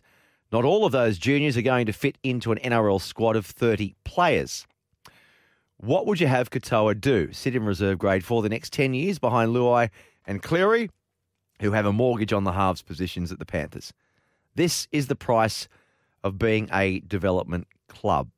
Daniel from Prairie Wood. Yeah, well put, mate. Well put. I couldn't have said it better myself. So you've got your development clubs, like your Penrith Panthers, and you've got your recruitment clubs, like others. Okay, so like Melbourne. Can I just pull you up there? Because I've heard you say two different things. I've said you think Penrith deserve to some sort of compensation. Get some sort of compensation yes, I do. For developing juniors. I agree with you on that. I think Daniel is saying there that he They doesn't shouldn't. agree with that. Right. That Okay. he thinks they've fallen into a nice position where they have more players coming through their junior pathway system than, say, the Sydney Roosters. And therefore they shouldn't be compensated for that. Well, I disagree. Disagree. It's not our fault. Well, it's not our fault that we have such a great pathway system with so many people, youngsters, turning into quality footballers because we have built those. It's like a successful business. We suddenly have so much produce, a farmer. Someone has to pay for that. Well, that would be my answer to Daniel. And Daniel's put forward a very good point there. I can see where he's coming from. But the point I would make counter to that is exactly what you've said there. It's not a coincidence that Penrith have the strongest junior system, I would say, in the competition at the moment. And the Roosters have gone about trying to expand what is a smaller sort of junior comp that they have. They've created a connection with the Central Coast. They're trying to expand that footprint. But someone like Souths, they're not got a bounty full of players coming through. So it'd be interesting to see if an incentivized system, like a trade system, like they have over in the States, or a transfer system. I'm not sure how a transfer system in terms of cash would work in terms of a salary cap competition, because you wouldn't be able to reinvest that fee in your squad unless, say, you were allowed to invest 50% or so of the cash that was paid to you for certain players. But yeah, you see, they tried to, and I don't know if they still brought it, if it still exists, but a number of years ago they gave clubs dispensation in the salary cap for a long-term player. Let's say a player who's a decade-long player. Let's say an Adam Reynolds, right? And I think it was a token amount, though. I can't remember what the figure was, but righto, you've developed Adam Reynolds, Redfern local, Redfern junior. He's been with you for 10 years now. As a reward for that, as a development, we will shave, and I can't remember what it was, off the salary cap. But you're allowed it wasn't enough. Only anyway. 80% of his contract goes towards the salary Something cap. like that. But it wasn't enough of an inducement. Right. Otherwise, hence, he probably would stay there now. He wouldn't have gone to Brisbane. Last point before we move on from this, would you like there to be certain windows for player movement on the back of this, rather than having the 12-month-a-year I think so, yes. saga that we have at the moment? Yes, and it probably is a different discussion again. But I think we should have a couple of weeks, maybe 2 windows of we can wheel and deal now. Because I'd love to see it. I'd love to see it actually sort of after the third state of, say, a trade deadline, sort of after the third state of origin, as teams are coming in the run home. It means that teams that were out of contention, like the Bulldogs, could sell off players that would be potentially helpful to a club. And the example I heard used of this for this system was Josh Hodgson, who is currently rumoured to be unhappy at the Raiders. If the Raiders are well outside the top 8 come the end of that Origin 3, suddenly he becomes an asset for them, whereas he would just play out the season at the Raiders as the system is now, whereas you could have clubs like Penrith, like the Roosters, like Rabbitohs competing for his services, and then to compensate the Raiders for their loss, they give them 2-3 of their best promising young players in return. Yeah, well, something like that. I see some merit in that.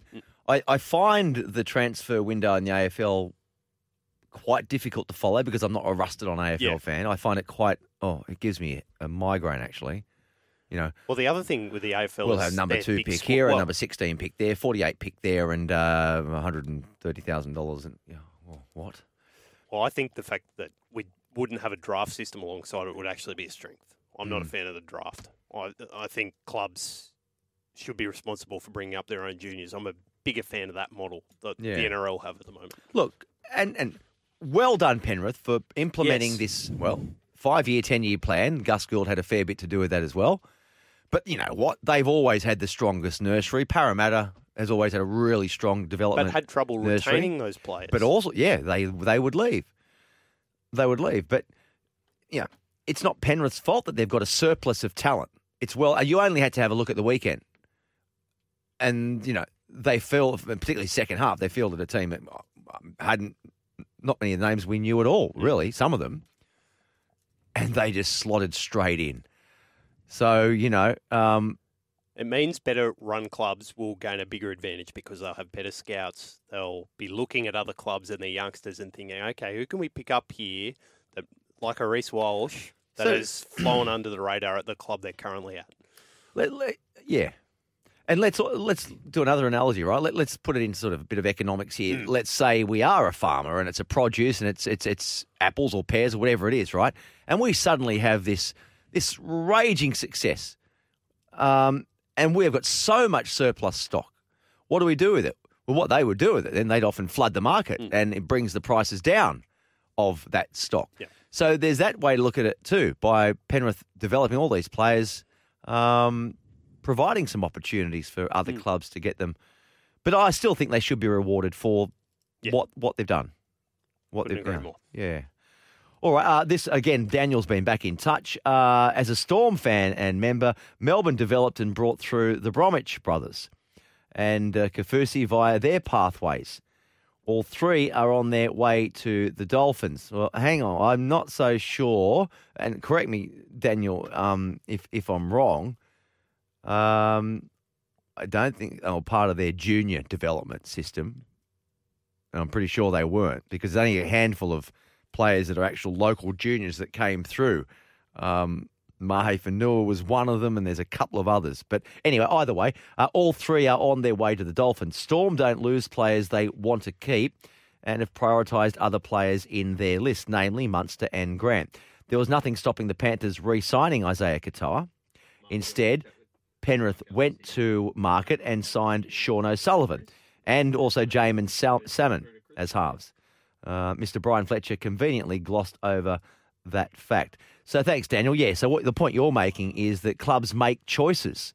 And if they really want to keep a player, they will. Inevitably, they will. 1300 01 1170 is the open line if you want to have your say. Good evening, Mark. How are you?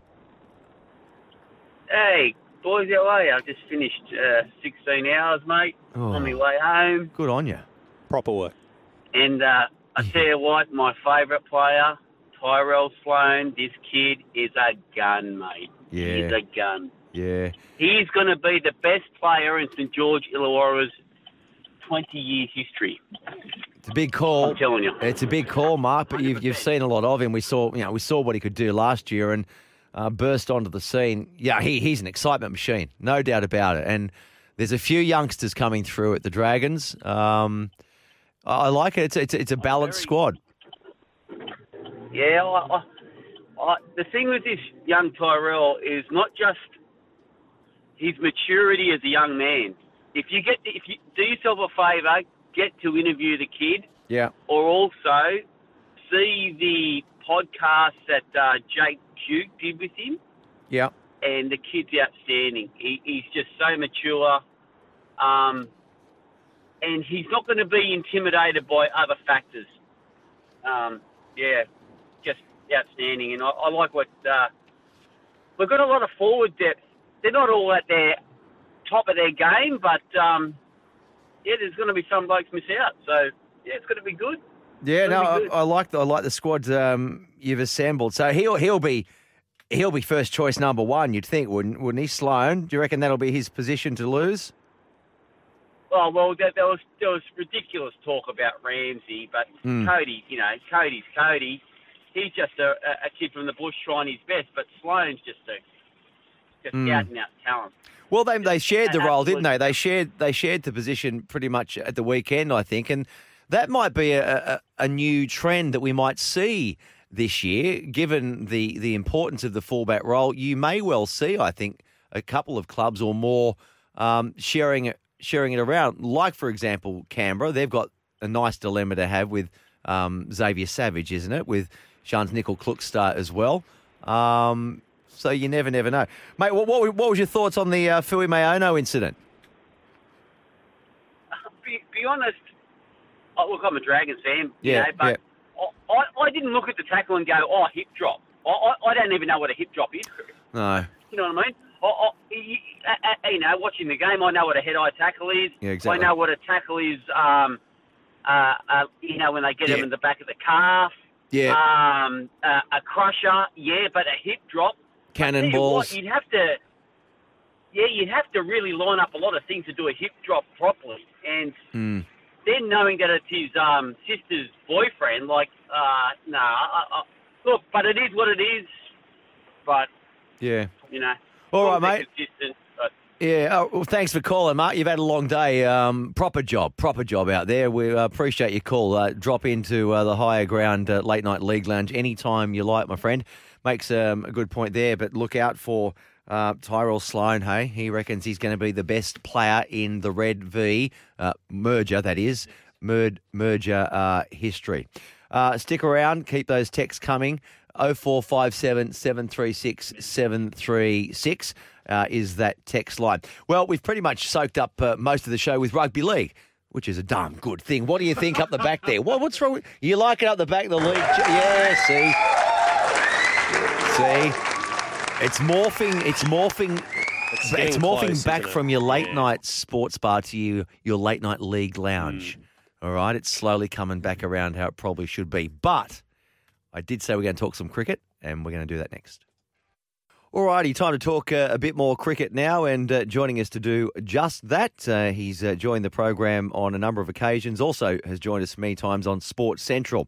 Cricket podcaster, he's a cricket writer, he's a producer. There's not much he can't do, this fella, a cricket commentator as well. Andrew Menzel from Cricket Unfiltered joins us. Good evening, Andrew. How are you, mate? Yeah, I'm doing well, Chris. Thanks for that kind introduction. Oh, it's the least I can do. You're a very talented man. Let's just pump each other's tyres up and everything will be great. It's been a long summer, hasn't it? I guess we can, well, it's not officially over, the Aussie summer of cricket. But the T20 series draws to an end. For my liking, it probably dragged on a little too long, and it was nice to see. I don't like hearing myself say this, but nice to see Sri Lanka come up with the win in the final match.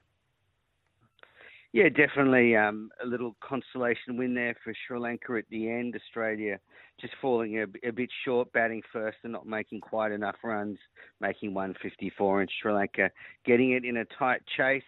So good for them to get a win. I sort of agree with you. I think this series has kind of just sort of gone on in the background, it seems. A lot of players resting, sort of, not a lot of context around the series, just sort of building up to a World Cup. So, yeah, it probably hasn't got everyone going, but still some good combinations in a very good series for Josh Inglis. I think he's probably the big talking point afterwards. Well, there's Inglis, you're right, and there's another player that's trying to squeeze his way into this T20 team, looking ahead. I'm talking about for the World Cup later in the year, and that's Ashton Agar. Our middle order is pretty much fixed, isn't it? It's hard to see him being squeezed into the team, unless, of course, Steve Smith was to make way, perhaps. Yeah, I mean, that's one option. They could maybe drop Steve Smith. I'm going to get the listeners upset saying that, but maybe they could drop Smith and, move everyone up one. Stoinis, Wade goes up one, and then Agar slots in behind. But I think they've shown in the past they want this combination of four bowlers and some all-rounders. And I'm just not sure Agar's good enough with the bat to be classified as an all-rounder. But still, he's certainly bowling really well. I don't think he conceded a boundary all series, so he's putting together a compelling case. So then, do you envisage there being any changes then to the World Cup winning side for the upcoming World Cup? I think the selectors have shown that they want to try and stick with the same side, but I have to say that the form of Aaron Finch is concerning. Yeah. He's certainly sliding in both 50-over and 20-over cricket for a couple of years now. In patches, he performs really well, but it feels like at the moment he's probably not quite in our best six T20 batters when you look at players like Inglis and other players like Ben McDermott knocking on the door. Finch's form is a concern. Well, your locks are Stark, Hazelwood, Cummins, Zampa, right? You've got Matt Wade, Maxwell, Stoinis, Mitch Marsh. They're almost locks too, aren't they? So what does that give us? That's 4 and 4 is 8. We've got 3 more. Steve Smith. Yeah, that's right. That's exactly. So, Smith, Finch, do they go with an Inglis or another spinner like Agar? So I think it's, how gutsy does George Bailey want to be? Are they going to back Finch in till the World Cup, or are they going to maybe start to think about moving him out of the side? And the other one, Smith. Smith does bat well on Australian pitches and in Australian grounds because they're big grounds and he can sort of manoeuvre the ball into the gaps for a lot of twos. So Smith, he'll be a good player in the World Cup if they pick him. Yeah. But 12 doesn't go into 11. Well, and I don't think you need to say, look, you'll put a lot of noses out of joint by suggesting Smith might go here. I think a lot of our listeners would probably agree, if I judge from some of the texts we receive, that his days in white ball cricket may well be over. So, I mean, that might be the way it goes going forward.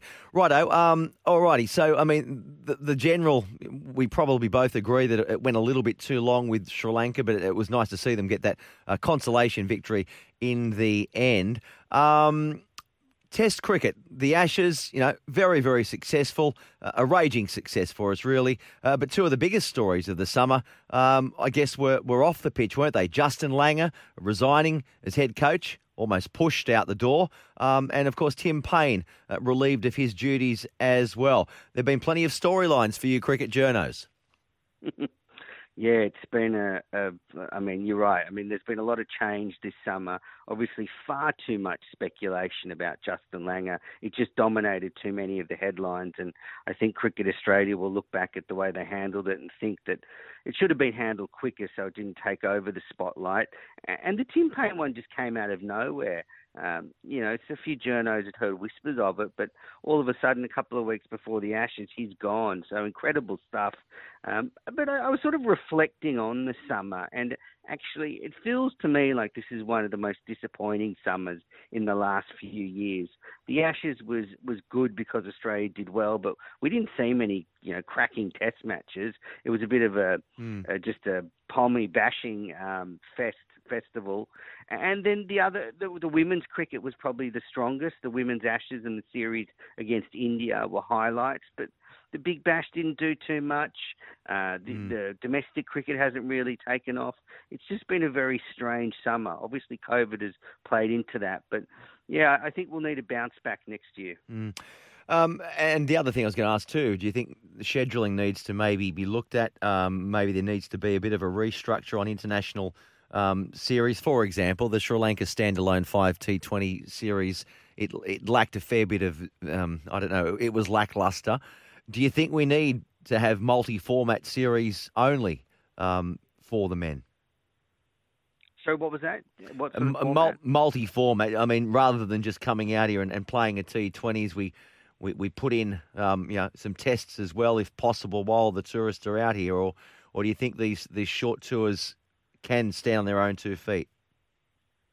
Look, these short tours are very difficult to sell, but I really like the idea of some multi-format series against some nations like Sri Lanka. They come out here and it's a point system like the women's Ashes, and you play them in all 3 formats. And that gives a broad context to the game. So, the game at 7 o'clock on a Friday night that no one's watching, all of a sudden there's points up for grabs and people are interested.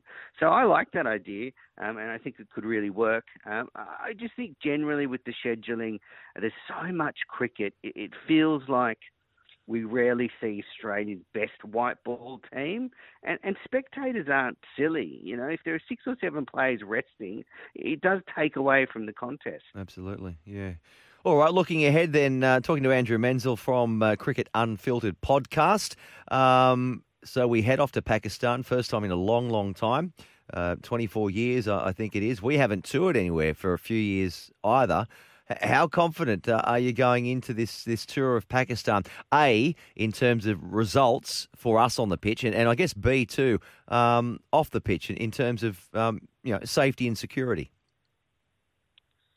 Look, I'm no security expert, but I will only be sure they're going when I see the plane taking off on the news, because until then, they could pull out at the last minute. We saw England pull out, a couple of days before their tour to Pakistan last year. So, look, I won't believe Australia's going till I see it. And, there is still a possibility that some players could pull out over the next period before they go.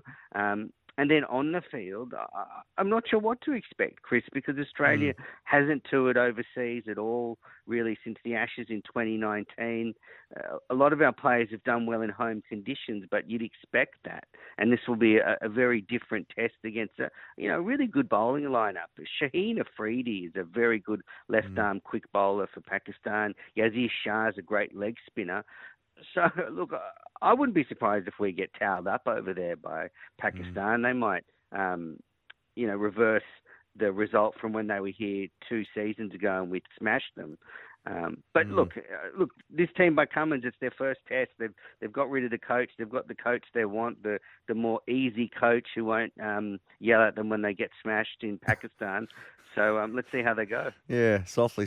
Yeah, I mean, as you're right in saying, this is the real test, mate. This is the real test for this Aussie team. It'll be totally different to playing England out here on our decks. You mentioned the Big Bash. Not setting records this year. I mean, we're tumbling audiences as well, tumbling attendances. Is there a quick fix to the BBL to save the tournament that we look back a few years was such a raging success? Yeah, I mean, I have to say I am a huge fan of the Big Bash, but this year I was not really interested. I watched some of the games. A lot were just on in the background. And for me to say that means the competition's in trouble, because I'll watch any cricket, but this didn't grab my imagination. And I think they're going to have to get creative to try and honour the TV deal for the next 2 seasons. You know, I think that's why they're floating the idea of adding 2 teams. It could be an experiment and a way of, you know, shortening the number of rounds per team, but having those extra 2 teams come in to make up the games that they've signed on to do with Fox Sports. And each game's worth basically $1 million. So they're going to play them, Chris. They're not going to give back that money to the networks. So it's just a matter of how they do it. And I actually don't think that's a bad idea.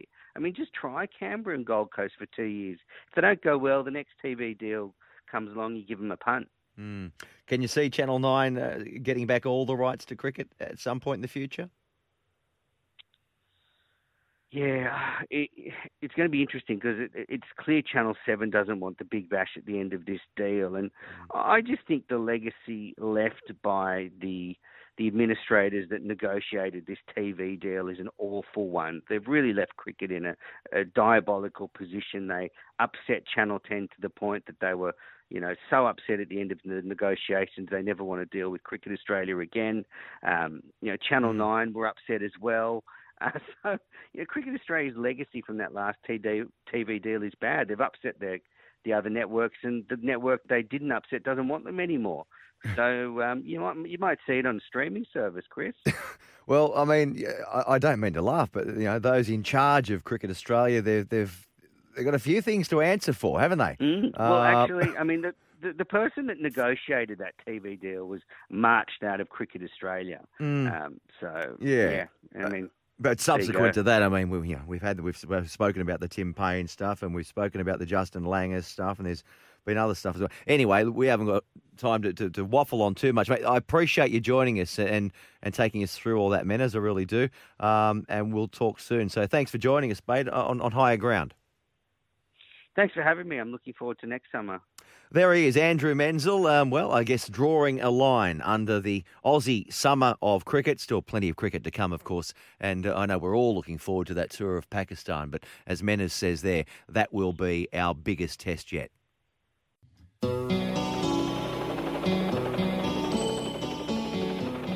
There's that music. You know what that means. That's come on under here. This is the MASH tent. The MASH tent. Not too many under the MASH tent so far because the season hasn't really started. We've only had the All-Stars match and then the first weekend of the pre-season trials and the big casualty. And again, we really feel for Parramatta winger Hayes Dunster. He's been ruled out for the season.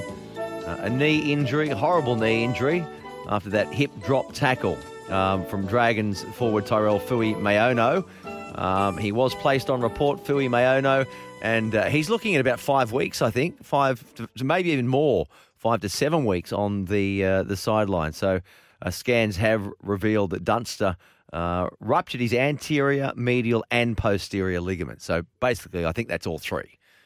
Not good at all. So our thoughts go out to Hayes, and I don't know him, but he's been on this show. You know, he sounds like a really nice young fella.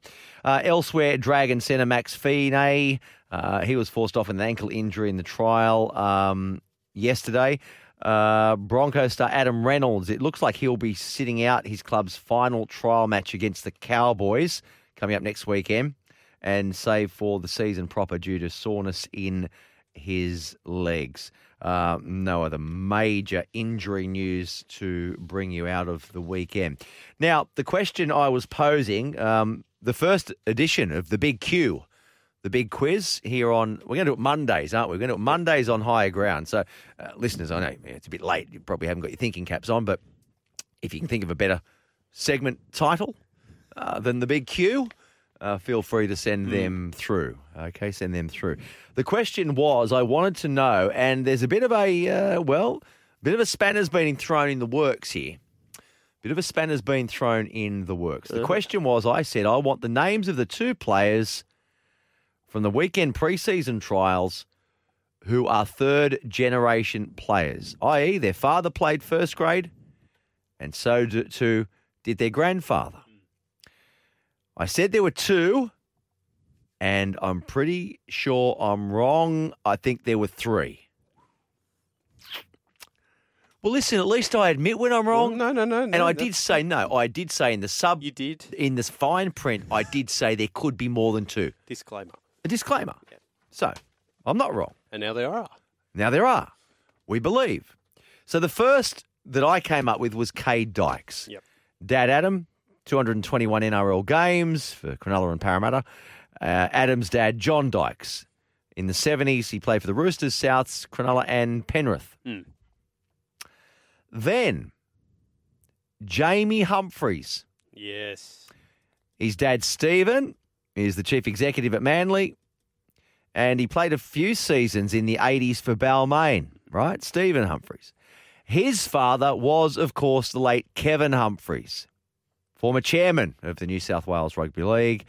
And through the 70s, he was chairman through the 70s. He played for Balmain through the 50s, did Kevin Humphreys. So Cade Dykes and Jamie Humphreys. The other one, and this has been pointed out to me by Sean, and Sean, thank you and well done. That case of sober will be going to Sean. Right. If he's not wrong. But he's right. Yeah. Hang on. Oh, hang on. Oh, hang on. Daniel from Prairie Wood. I'm going to come back to Sean in a moment. Daniel from Prairie Wood's just chimed in. KL Iro, Cade Dykes, Jamie Humphreys, Billy Walters, Kyle Flanagan, Nick O'Mealy, Tyrone Wishart, Maverick Colgeyer were second and third generation players that ran out across the weekend in the first. Well, hang on. How are they third generation players? He says second and third there, Chris. To be fair to him. Second and third, yeah. Only Cade Dykes is a third generation out of those names, right? And Jamie. And Jamie. Oh, okay. Yes, he's got Jamie in there. Jamie in there as well. So Daniel's correct as well. But Daniel's answered the question I put to them. So Daniel's got Cade Dykes and Jamie Humphreys. So well done here. Well done, Daniel. Well done. However, I think the case of sober should be going to Sean, because Sean has rightly pointed out, and the only query here is I'm not quite sure whose father. Now, Zach Fulton played a brief stint at the weekend. Famous now, Zach name. Fulton, I'm pretty sure his dad's Brett, heavy in the recruitment at Manly and coaching at Manly. And Brett played a couple of games for Manly in mid-90s. He might be Scott's young bloke. I'm not sure, see? But Scott played 40 or 50 games for Manly. And, of course, their dad was the great Bob Fulton. So it looks like we do have three from the weekend. Cade Dykes, Jamie Humphreys, and Zach Fulton. All right, time now to continue our season previews. We've been doing it club by club. Who have we done so far? We've done the Eels, we've done the Raiders, we've done the Roosters. Last weekend we did the Dragons. And tonight we continue our season previews and we focus on Cronulla Sharks. Joining us is host of Sharkcast Podcast, and his name is Sam Shinazi, who joins us now. Good evening, Sam. How are you, mate? Hey, Chris. Pleasure to be here. Thanks for having me. Hey, a lot of hype around this team, the Sharkies, this year. I'm listening to Joel Kane, and he's already got them locked into the top 8. What's the feeling around the Shire? Yeah, I think that's realistic. It might take a few weeks to gel, new coach, new players, but I think we're definitely in for an interesting year, and I think the next 2 or 3 years under Coach Fitzgibbon, it's going to be a pretty good ride. What do you think Fitzgibbon brings to the team most? Obviously, it's a positive for the club, but what do you think will change the most? I think it's attitude and the way they do things. If you look at the past coaches at the club, all who did a good job in their own way, so you had Ricky Stewart, and you had Shane Flanagan, and you had John Morris. They all kind of weren't under the school of Ricky Stewart, I guess. They all had a very similar style, similar attitude. I think Fitzgibbon brings in just something completely fresh that we haven't seen down here for a long time. Not to say the guys in the past did a bad job at all. One of them even, broke the glass and got us a premiership. But I think that it's just time for a change. And I think Fitzgibbon's young, he's experienced at a lower level. But I mean, aside from the Storm, if I'm picking a coach and a coach from their systems, the Roosters are unbelievable. So yeah, no, absolutely. You talk about youth as well there, and we saw quite a few of them on show over the weekend. Yeah, you lost pretty heavily to the Panthers, but it's not really about the scoreline, is it? One of those youngsters was Cade Dykes, son of a gun of Adam. How did he fare? I didn't see the game in full.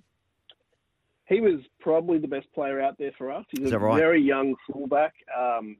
If you imagine Adam Dykes with maybe 2 feet on him, maybe, and that's Cade, and he's going to be, I'm not going to say he's going to be a star, but he's going to be a first grader at some point. Very clever fullback, and he did really good out there in stifling heat. He was probably our best player. A couple of other sons of guns, if you like. Kevin Iroh's young boy was out there, so too was Simon Wolford's young fella. Yeah, and I think that it's just a nice feel. If you throw in Craig Fitzgibbon, his dad obviously coached with great success here in the late 80s. So it's definitely a feel-good year for the Sharks, which is important for the fans and the community. Well, I think people look at, not just the new coach, but also the roster turnover that you've got there, and that's why there is a fair bit of optimism around the Shire. Nicho Hynes is probably the biggest name that you've brought to the club. And he's a player that is certainly on the rise. And Cam McGuinness as well, who pretty much missed all of last season. How are those two looking? Yeah, I mean, Cam's been at the club for over half a year. He came from the Dragons. They let him go, and we just took him, and he's been training with us for half a year. And he's unbelievable as a trainer and as a leader. And everything I've heard about Nicho Hynes is the same. He's a lot younger, but he's just got this great, mature attitude that he got from the Storm. If you throw in Dale Finucane as well, Chris, they're looking pretty good in the middle, because the middle was a problem. We've leaked the most points, I think, over the past 2 years. So that's not the Cronulla that got success in 2016. So I think that Dale Finucane and Cam McInnes in particular are going to shore up that middle. And Wade Graham, where are we up to with him? Will we see Wade get back to the football that we know he can play? I hope so. I really do. He's one of the favourite sons down here, and he's had a lot of time off to recoup from his head knocks. And everything I hear is pretty positive. I believe he's going to be in the trial next week against the Bulldogs. And the other thing no one's really talking about is that he's off contract at the end of the year. So there's lots of reasons for him to have a big year. So hopefully he'll have a successful year. The fullback role, obviously, Cade Dykes played there, didn't he, at the weekend in spurts there. But Will Kennedy, he had a wonderful year last year. Gee, I thought he came on in leaps and bounds. Do you expect him to be to lock in the number 1 jersey for the full term of the season? Yeah, I do. I really do. I think that his season was so strong last year that he can't be denied. I think Nicho Hynes, when we bought him, there was a little bit of speculation that he might play fullback, but Will Kennedy's made that his own. He led the try assists for us. He led line break assists. He scored the equal most tries. He had a breakout year, and hopefully he can just keep on rising. I mean, you're only as good as your last season, but I do believe he'll be the number 1 moving forward for sure. You've got a few players like Wade, but also a couple of other players soaking up a fair chunk of the Sharkies' salary cap. The likes of Matty Moylan, who we know has been really injury-prone over the last couple of seasons, if not more.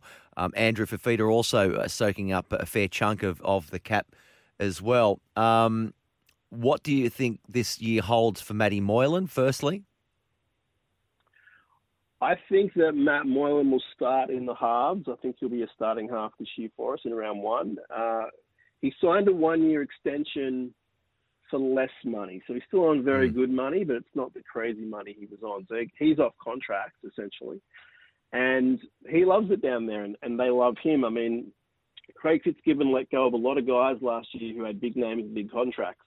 And he kept Matt Moylan because Moylan has an attitude that maybe you don't see outside the bubble, but he's a pretty good trainer and a pretty good leader now. So the big thing with him, Chris, is injuries. If he can stay injury-free, I think that he'll have a fine year. I think that Andrew Fifita will fare well the club, and I'm guessing he'll fare well the game. I'm not sure how many games he'll play. Hopefully it's as many as his body can kind of adjust to. But he had a pretty good All-Stars hit out 2 weeks ago, and he's a favourite down here amongst the fans. So hopefully I'll give him a good send-off if that's what happens. Yeah, and I think we all, whether you're a Sharks fan or not, you've seen what Matty Moylan's gone through, and we saw what he could do at Penrith, but since, and then coming to Cronulla, he's just been beset by injuries. I think we all hope that he can stay injury-free and bring the best out of Matty Moylan this year, because I think that if that happens, well, my goodness, I think you're a really, really good chance of not just making the 8, but going further. I'm talking to Sam Shanazi. Used to work with Sam at Fox Sports many, many years ago. You've got good memory to bring that up. Righto, Sam. So, finally, what is a successful year for the Sharks in 2022? I think they need to make the 8. I think there's no reason why they can't. And it'll take a few weeks to gel with the new team and the new structures. But they've got a good team, a young coach who's hungry, and I think importantly, we're coming home to play at Cronulla. We haven't played at Cronulla for 2 years due to the Leagues Club being rebuilt. So, round 2, isn't it, against the Gold Coast? Against the Eels. Against the Eels. My mistake.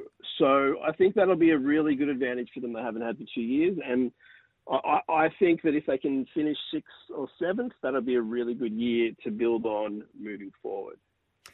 All right, mate. Well, good luck with it all. Thanks for joining us, Sam, on Higher Ground. Up, Cronulla, eh? Absolutely, Chris. Thanks for your time. Well, that just about does it for me. Thanks to all of you for tuning in. Thank you also to the Mad Russian. Great to be back on board with you, my friend. I will be back on Wednesday for another edition of Higher Ground. I hope to see you then. That will all kick off from 10 p.m. Until then, take care. Keep smiling.